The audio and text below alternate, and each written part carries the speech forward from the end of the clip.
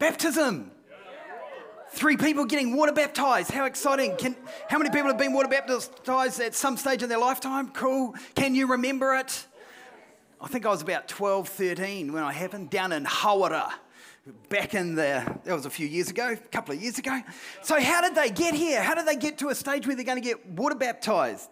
And what was the journey? And I thought I'd just write a few steps of what the journey was, and then I thought I'd just talk about what baptism means, and what a great thing it is to do. So what are the steps to this point? So the first point is you have to believe that God exists.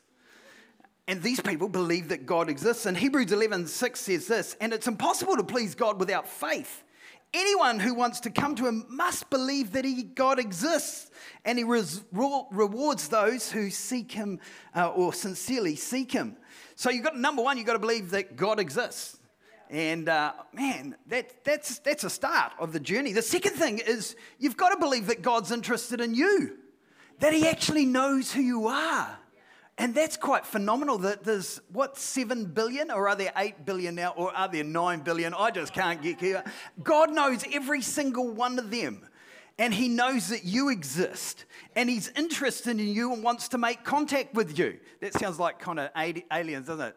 God wants to make contact with you. Step 3 is you've got to believe that you can communicate with God. You've got to believe that you can hear from God.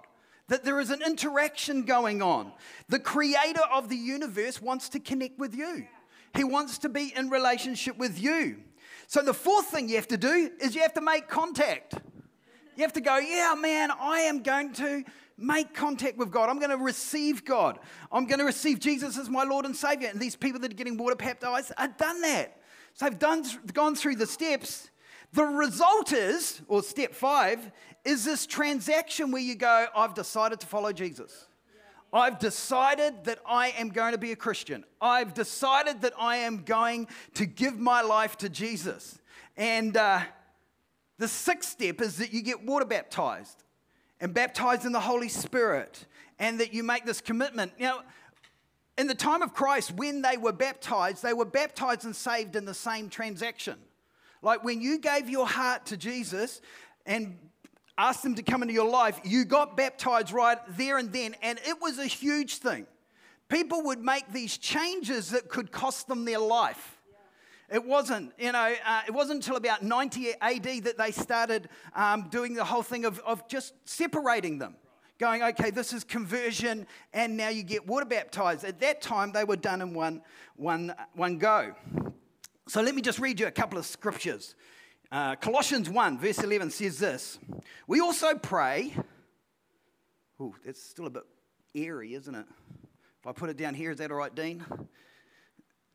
He's giving me thumbs up, which is always good. It's every time I breathe, isn't it? Felt like Darth Vader. Breathing in here. Oh, it's still there. Okay, we just ignore it. Okay, just ignore it. Just don't worry about it. Okay, Colossians 1 says this, and I'll read from 11 to 22.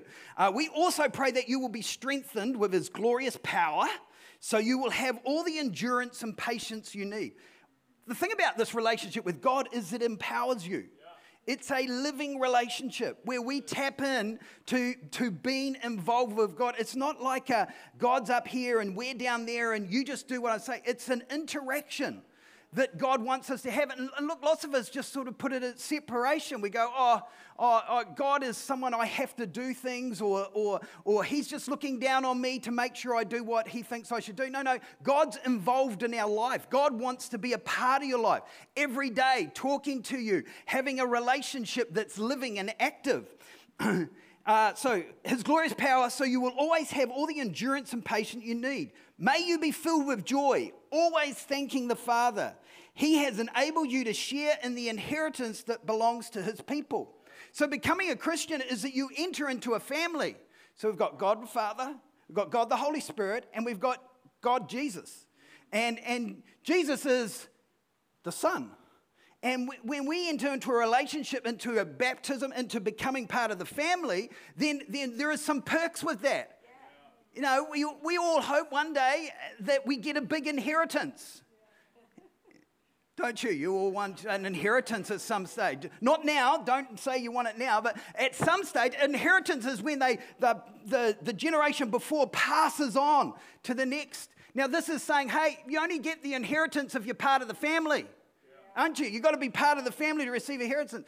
I mean, I'd love to get an inheritance from somebody else's family, but I know it's not going to happen, is it? You get an inheritance within your own family. I want to give an inheritance to my children. Here, when you become part of the family, when you put into that commitment to be, you get an inheritance. You belong to the people. You are part of the inheritance. And verse 13, God the creator, it says, for he has rescued us from the kingdom of darkness and transferred us into the kingdom of his dear son. Does this change go? There's this change of kingdoms. Changes of allegiances. It's like a change of country. We go from the country of darkness and we walk into the country of life. For the football fans, it's like, say you once were a backslidden, well, no, not backslidden, you were an Arsenal supporter and you said, that's it, I'm not supporting them anymore. I'm going to go support Manchester United. Would that happen? Everybody's silent. Maybe you went from being a Liverpool supporter to a... You do this change. What would happen in that change? You'd change your colours. Man, you wouldn't wear that horrible Arsenal t-shirt anymore, would you? You'd throw that in the rubbish and you'd say, no. Now I'm a Manchester United fan. I'm right in there. Have we got any Manchester United fans here? Well, Joel, you're very quiet. I specifically did this for you so that you'd go, yes, let's all change to Manchester. Okay, so now we're going to change to Liverpool. I think that he's not excited about it. Anyhow, you've done this change. For he has rescued us from the kingdom of darkness and transferred us into the kingdom of his dear son, who purchased our freedom and forgave our sins. Christ is the invisible image of the invisible God. Is the visible image of the invisible God. What's that mean? Look, you can't see God. I'd love to be able to just go, look, here he is, but God's in a spiritual realm. You're a spirit. You're a spirit, you got a soul, and you got a body. God's a spirit. But he wanted us to understand what God was like, so he sent Jesus as a man, and he's the visible. That's what God is like. You read about Jesus, it tells you exactly what God is. It tells you all about him. And most people I know that have read about Jesus, whether they're a Christian or not, go, man, he was an amazing man. He was a good man. He did all good. Jesus is what God is like. He is God. So Christ is the visible image of the invisible God. He existed before anything was created and is supreme above all creation. Now, I believe in creation. I believe God created the world. It is too complex, too intricate that it could have just appeared here. It's just beyond, statistics. Scientists now even going, look, there's something. They don't want to admit it's God, but they admit that there is something that happened that ended up creating the world because it's too complex. It's too much in exactly the right place and where the earth is and how gravity works. And God has designed it, but he's created also visible and invisible things. There's a spiritual realm. There's a spiritual realm going on. Now, I don't completely understand the spiritual realm. We're so used to what we can sort of see and touch with our five senses. But the spiritual realm is just as real as the natural realm. And it's phenomenal. And in a sense, I go, it's a little bit for us like if someone had a little tiny keyhole, say, or a hole in the wall here, and they're outside and they're looking through the keyhole to see what we were all doing here, and we were all running around. You wouldn't know what was going on. You'd sort of see little bits, but you wouldn't be able to make sense of it. The spiritual realm is a completely different realm to this realm, but it interacts, weaves in. God's presence is here now. Now, you might go, well, I don't feel it, but there will be some people here that go, yes, I can feel it. I can know where God is. I definitely know I can walk into some places and go, oh, I can feel this. There's an atmosphere in here. You can feel bad atmospheres. You can feel good atmosphere. What's that? That's the spiritual realm that's interacting. So God, he existed before anything was created, supreme over all creation. So Jesus is right at the beginning. It said God created the world, and the Word was there, which is Jesus. So he was there at the beginning of creation when everything came together. God's existed before anything was created and supreme. For through him, God created everything in the heavenly realms, the spiritual realms, and on earth. He made things that we can see and things that we can't see, such as thrones, kingdoms, rulers, authorities in the unseen world. Now, that's interesting, isn't it? What does that look like? Well, there's definitely a spiritual realm. There's definitely angels, there's definitely demons, there's definitely a spiritual realm going on. Everything was created through him and for him. See, if you don't understand that God created the whole universe, you don't realize that, hey, I actually exist for God.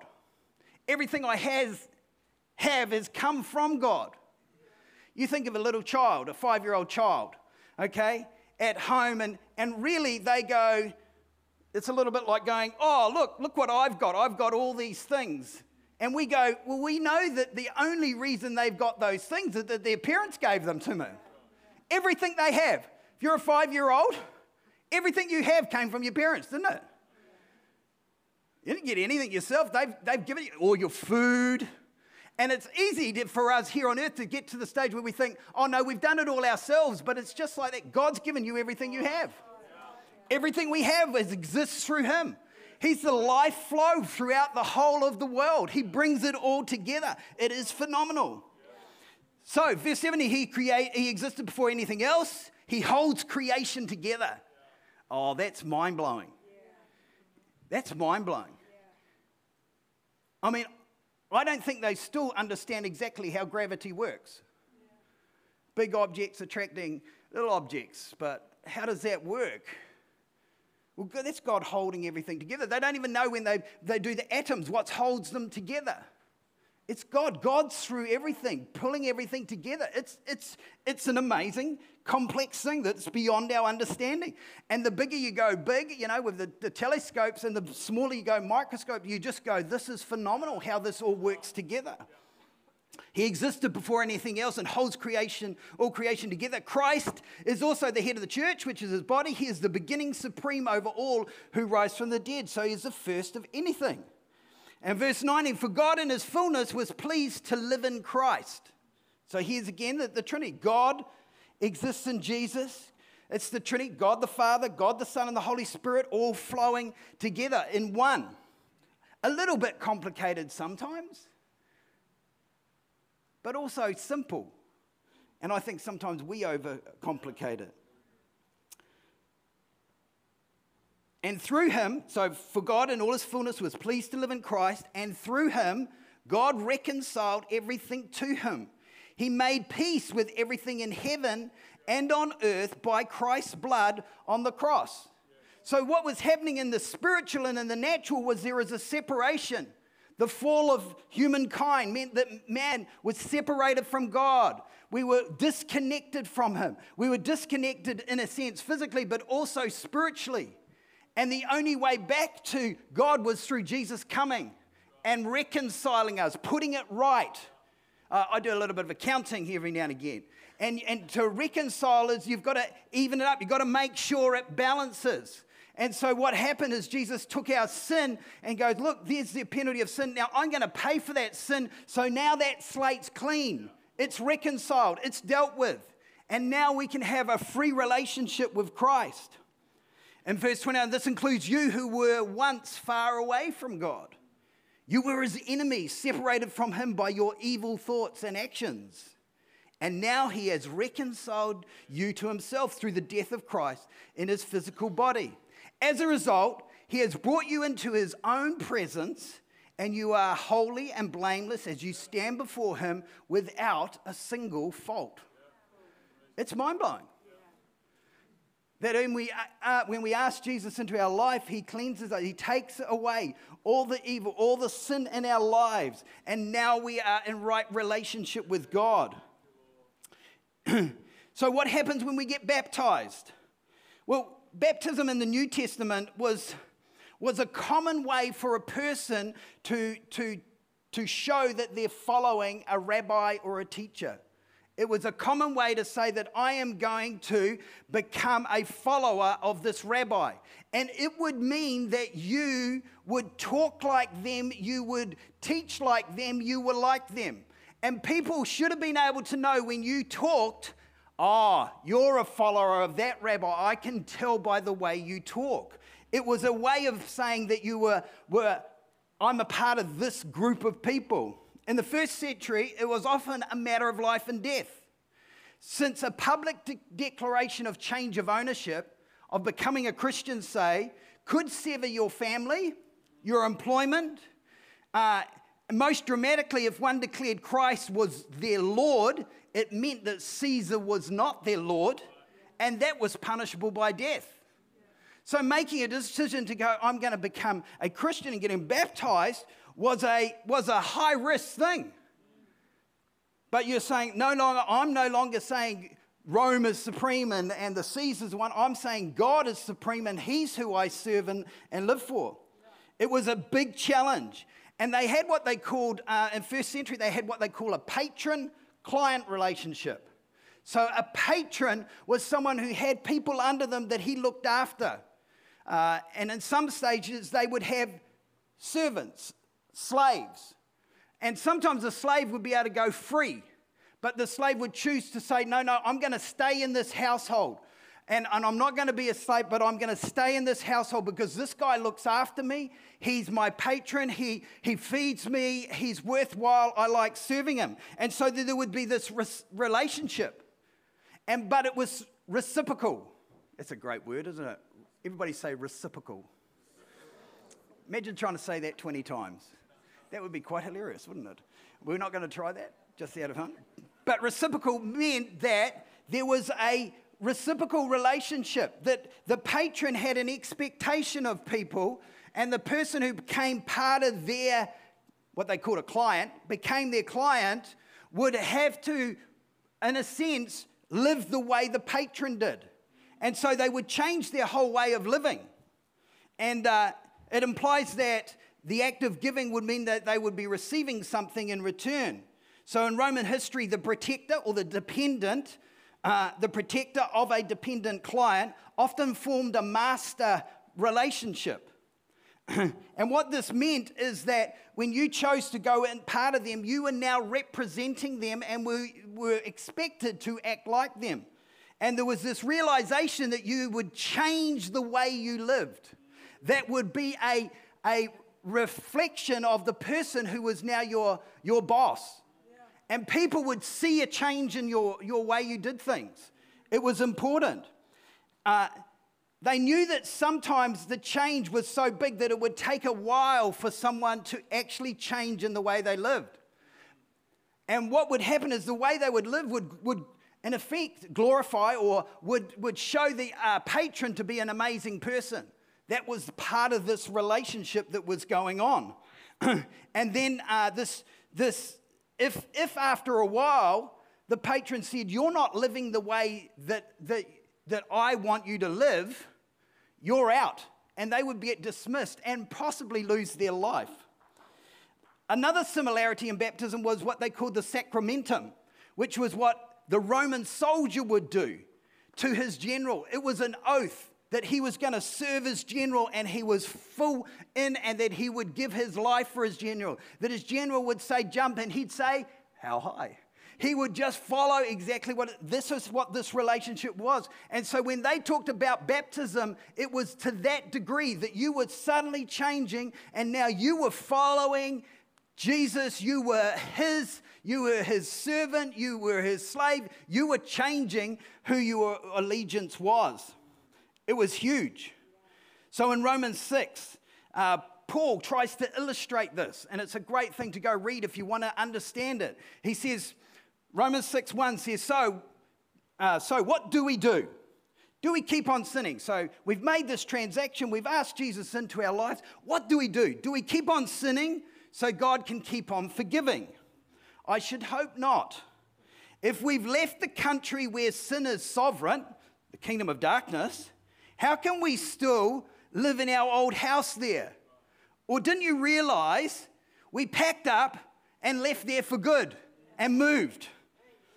This is what happened in baptism. We went under the water and left our old country of sin behind. We came up out of the water and we entered into the new country of grace, a new life, a new land. Isn't that cool? I don't think you can quite do that. We left Arsenal and came in and we enjoyed and managed it. It's just not quite enough, is it? But you've left the country. You've gone, now I live. Now, if anybody that's moved country knows that you change culture. It's a different culture.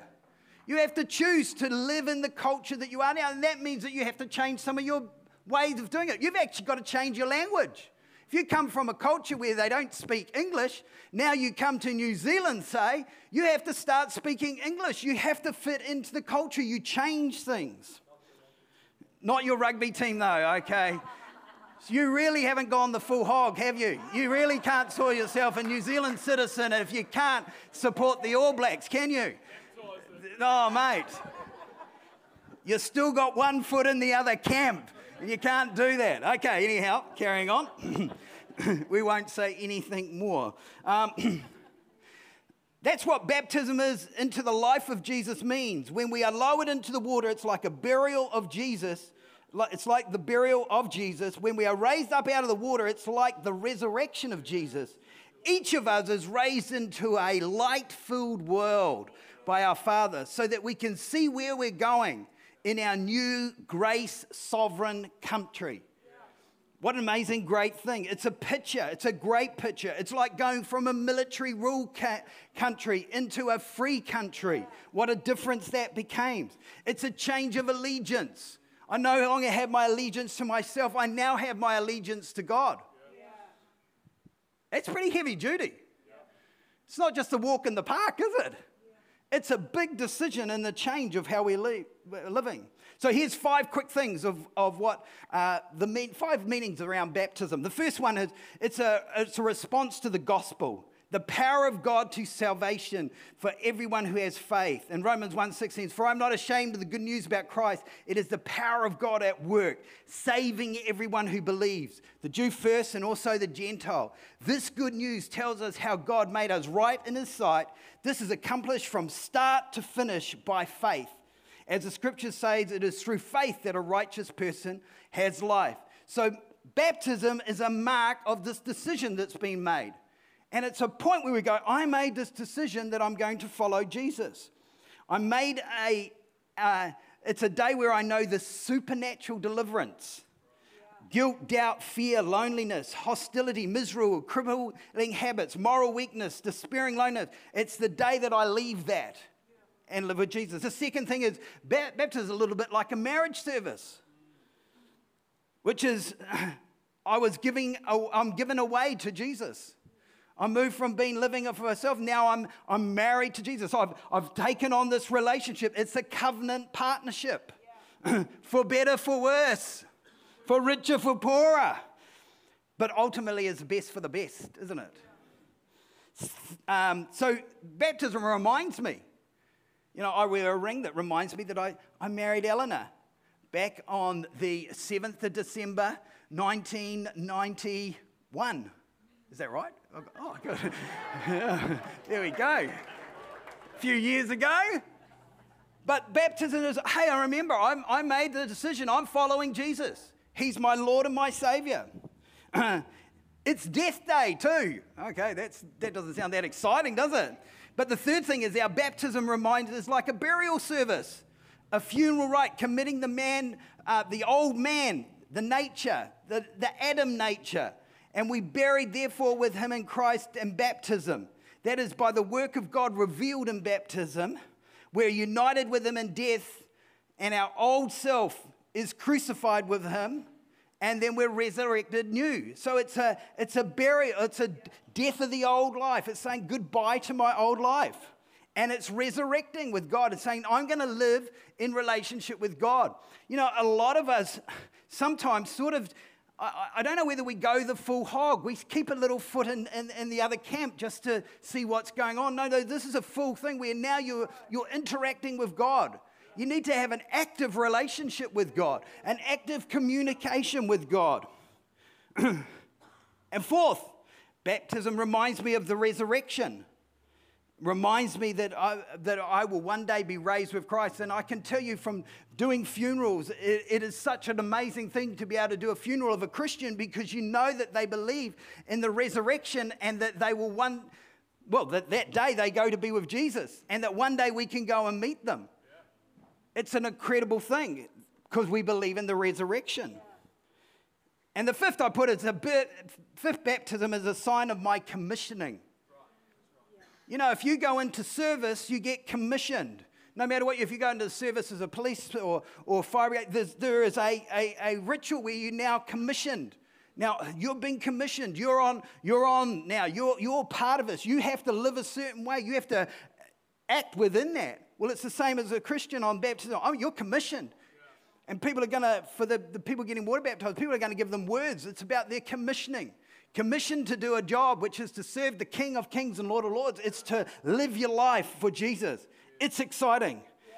Baptism, the picture of a process of moving from one country, one way of living, one culture into a new way of living. Yeah. It's a new day. Yeah. Let me pray. Father, I thank you for every person here. And Lord, I pray that they would know, number one, how real you are and how interested you are in them. And Father, I pray, Lord, that right now you would help them to know that you love them and that you want to be in relationship with them. And Father, for those that are in relationship with you, Father, Lord, I pray they would live in that. Lord, live in that communicating, listening to you every day, listening and being guided by your Holy Spirit and living a life of freedom, Father. Lord, I pray for those who don't know you, that they would, Lord, even go on a journey to find you, that they would know how real you are, how much you want to do life with them. And that, Lord, we are made to be in relationship with you. The inside, getting peace on the inside is just so amazing. And Father, I pray that every person would know that peace. We pray. Lord, bless these people getting water baptized. Lord, we thank you for them, and we pray that you would anoint them and commission them. And Lord, that they would, Lord, do all that you've called them to do. We ask in Jesus' name, amen.